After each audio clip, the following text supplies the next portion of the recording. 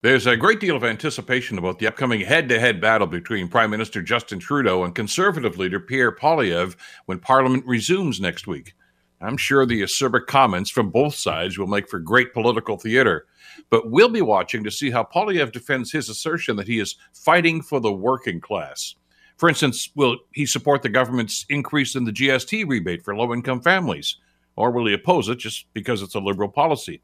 It's a fair question because Poilievre has been preaching about less government spending. Will he support things like income support programs or a basic income strategy for parents who are working two and sometimes three jobs to earn enough money to pay the rent and feed the family? In the past, conservative governments have offered things like tax credits to buy sports equipment for their kids or daycare, but no daycare spaces.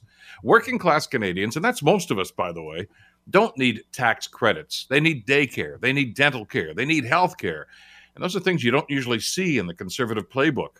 Look, there's a lot to criticize about the government's handling of our economic woes, but we don't need another politician to tell us that he feels our pain. If Poilievre is indeed the great right hope, well, he has to show us how he can make things better. I'm Bill Kelly.